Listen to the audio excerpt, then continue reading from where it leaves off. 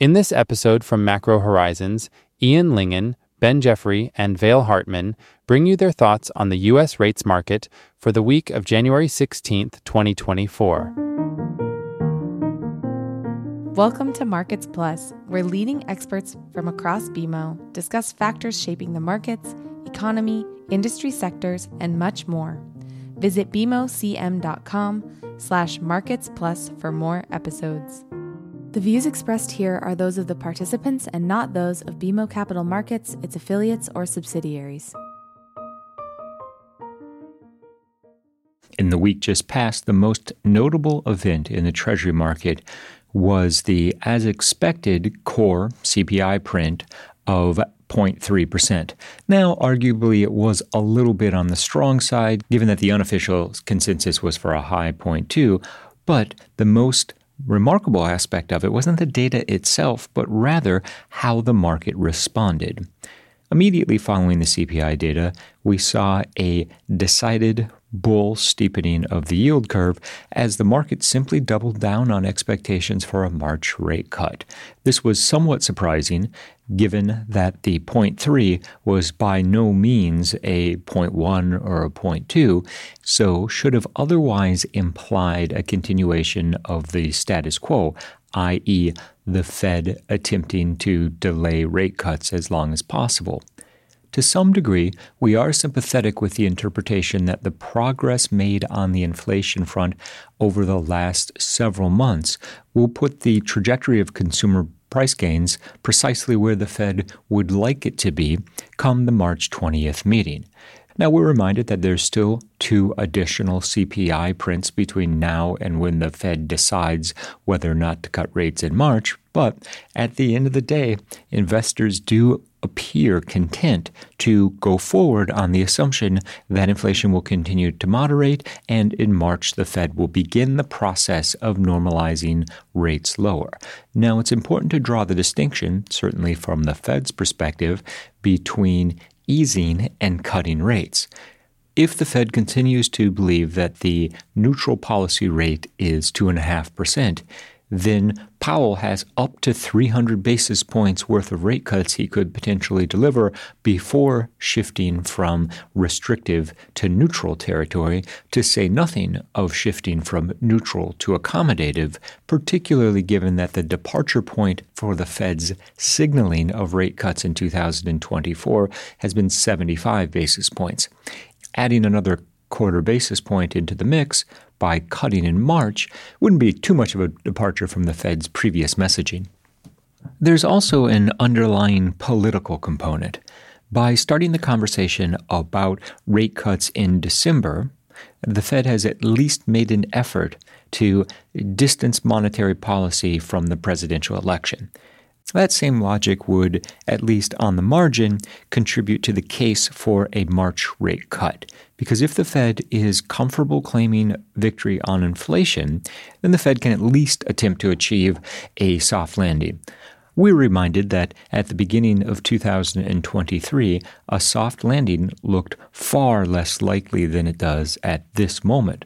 Now, there's still certainly a lot of economic uncertainty on the horizon, but at least for a moment, the Goldilocks economy appears poised to stay a little bit longer. December's 0.309% gain in core consumer prices was a bit firmer than the unofficial consensus for a high 0.2% gain, and on an unrounded basis, the second largest monthly gain in core prices since May 2023. But as evidenced by the ensuing rally in 2-year yields to fresh year-to-date lows and the market's pricing in of roughly 70% odds of a March rate cut, the inflation data was good enough for the Fed to continue claiming victory in the battle against high core prices. And I'll be the first to concede that given the information contained in both the non-farm payrolls report as well as CPI ahead of time, that I certainly would not have been successful in trading the week just past. The reality is that the market seems very content to push forward with the March rate cut assumption, almost regardless of how the economic data is coming in. And I think that that suggests that the market is at a very specific point in the monetary policy cycle. i.e. the market is attempting to force the Fed's hand insofar as pricing in a more aggressive series of rate cuts than the committee is likely to deliver. It will be very telling to see how the market trades on the 2nd of February once we have the January FOMC decision and non-farm payrolls for January in hand.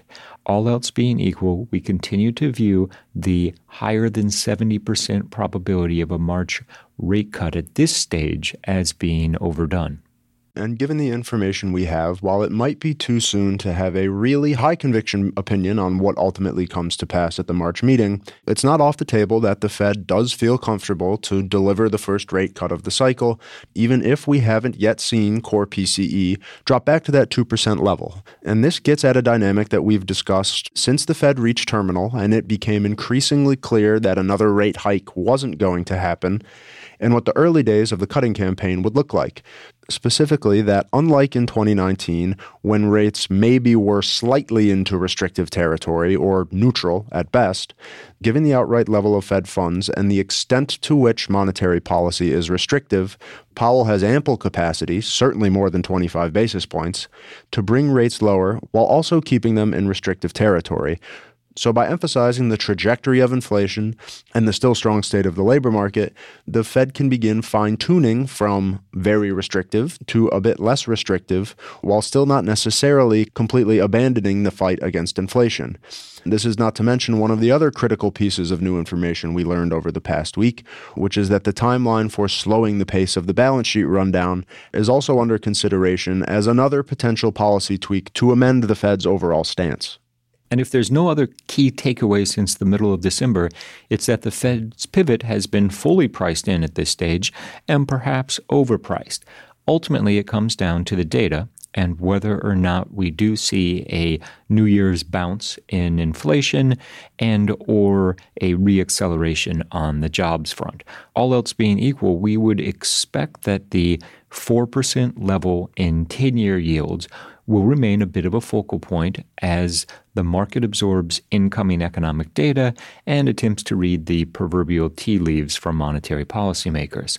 The shape of the yield curve, however, is a somewhat more significant wild card insofar as this year's big macro trade was always poised to be the bull steepening of the yield curve, and that's precisely how the market chose to trade CPI, regardless of our interpretation of it as being on the firm side of the unofficial expectations.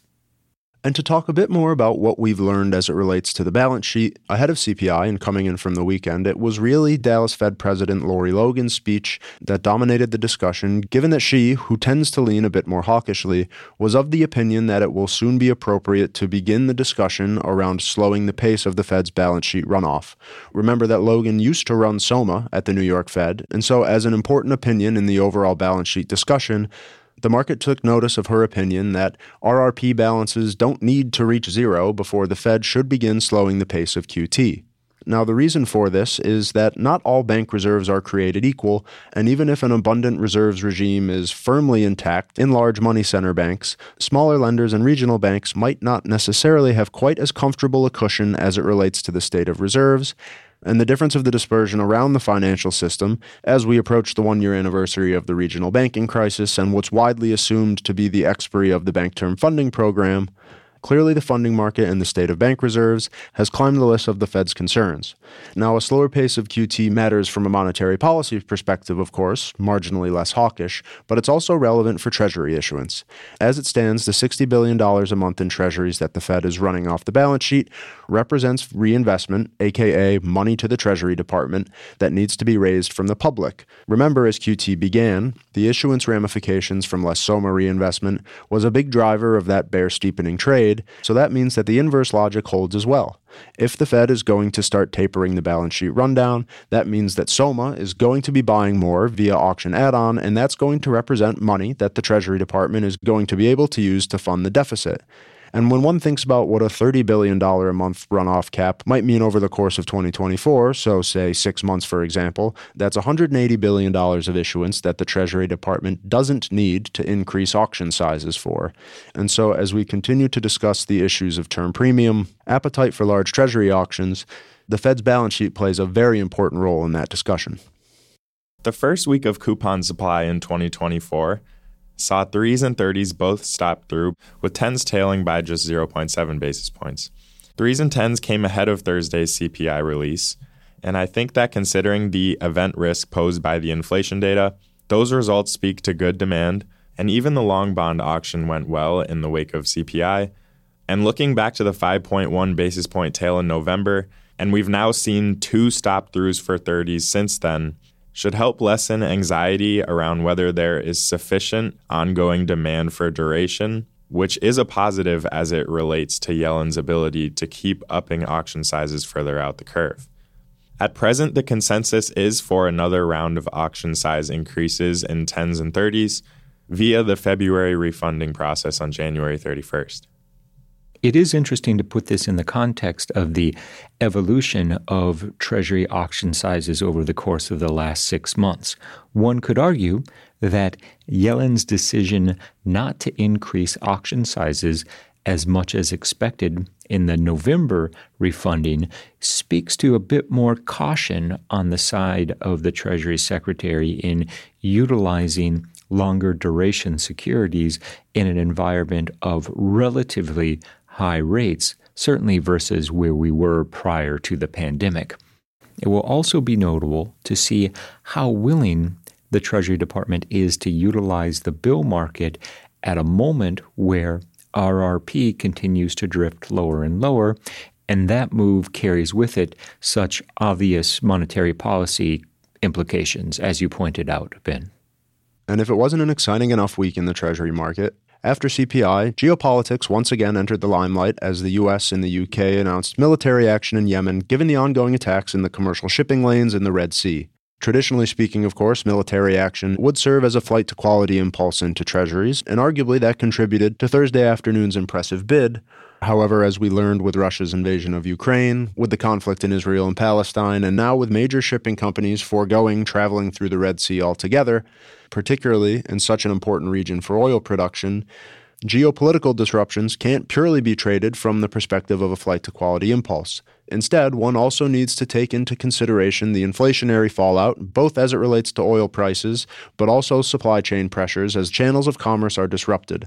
If one looks at indicators such as the Baltic Dry Index, shipping costs between major ports around the world, after the encouraging and impressive trend lower that we saw coming out of the immediate aftermath of the pandemic, when supply chain concerns had been all but alleviated, now the fact that it's once again taking longer and becoming more expensive to get goods from point A to point B, one can't rule out the potential for supply-side inflationary pressures to once again begin rising precisely at the point when the market, and maybe the Fed, is ready to begin to declare victory in the fight against inflation.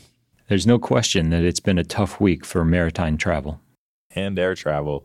And subway travel. And time travel.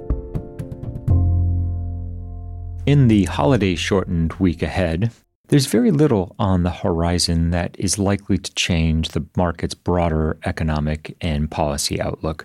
We do have retail sales on Wednesday morning, which is expected to increase 0.4%. We also have the 20-year auction on Wednesday afternoon, which is $13 billion. The $18 billion 10-year TIPS on Thursday will also provide investors seeking inflation protection an opportunity at the new bonds. The other major economic data is limited, but it's notable that Friday morning sees the release of the University of Michigan's January survey data. We'll be watching for any indication that forward inflation expectations on the household level have changed. Now, all else being equal, one might assume that given the overall trajectory of inflation, that the survey-based measures would be moderating as well. The caveat here is that there's a high correlation between gasoline prices and consumers' inflation expectations. So given the recent volatility in the energy sector, this will be a space to watch, if nothing else. As far as December's consumption numbers, they do represent the final month of 2023, and given the overall trajectory of spending, the fourth quarter is shaping up to be a much stronger showing for the real economy than one might have otherwise assumed given the strength in Q3.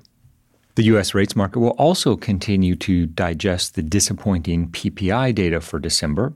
which undershot expectations and left estimates for core PCE at 0.1%.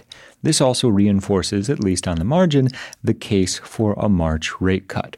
To say nothing of pushing the 2s, 10s bull steepening even further. Now, clearly, a lot of this is a function of a rally in the 2-year sector, but when one considers 2-year yields as nothing more than a 24-month rolling window of monetary policy expectations, the price action follows intuitively if one believes that December's developments will translate into softer data on the inflation side during January and February, thereby setting the stage for the first cut in March. Uncertainty and volatility are high as 2024 has gotten underway, and those characteristics are unlikely to change over the course of the next 2 weeks as the market prepares to hear from the Fed on the 31st of January, which is also month end, as well as the day that the Treasury Department gives the details about the February refunding process, to say nothing of being 2 days ahead of non-farm payrolls. We've reached the point in this week's episode that we'd like to offer our sincere thanks and condolences to anyone who has managed to make it this far. As we prepare for the third long weekend of the last 4 weeks, it strikes us that, hey, we could get used to this. But we won't. Thanks for nothing, SIFMA. Thanks for listening. You can follow this podcast on Apple Podcasts, Spotify, or your favorite podcast app. For more episodes, visit bmocm.com/marketsplus. For BMO disclosures, please visit bmocm.com/podcast/disclaimer.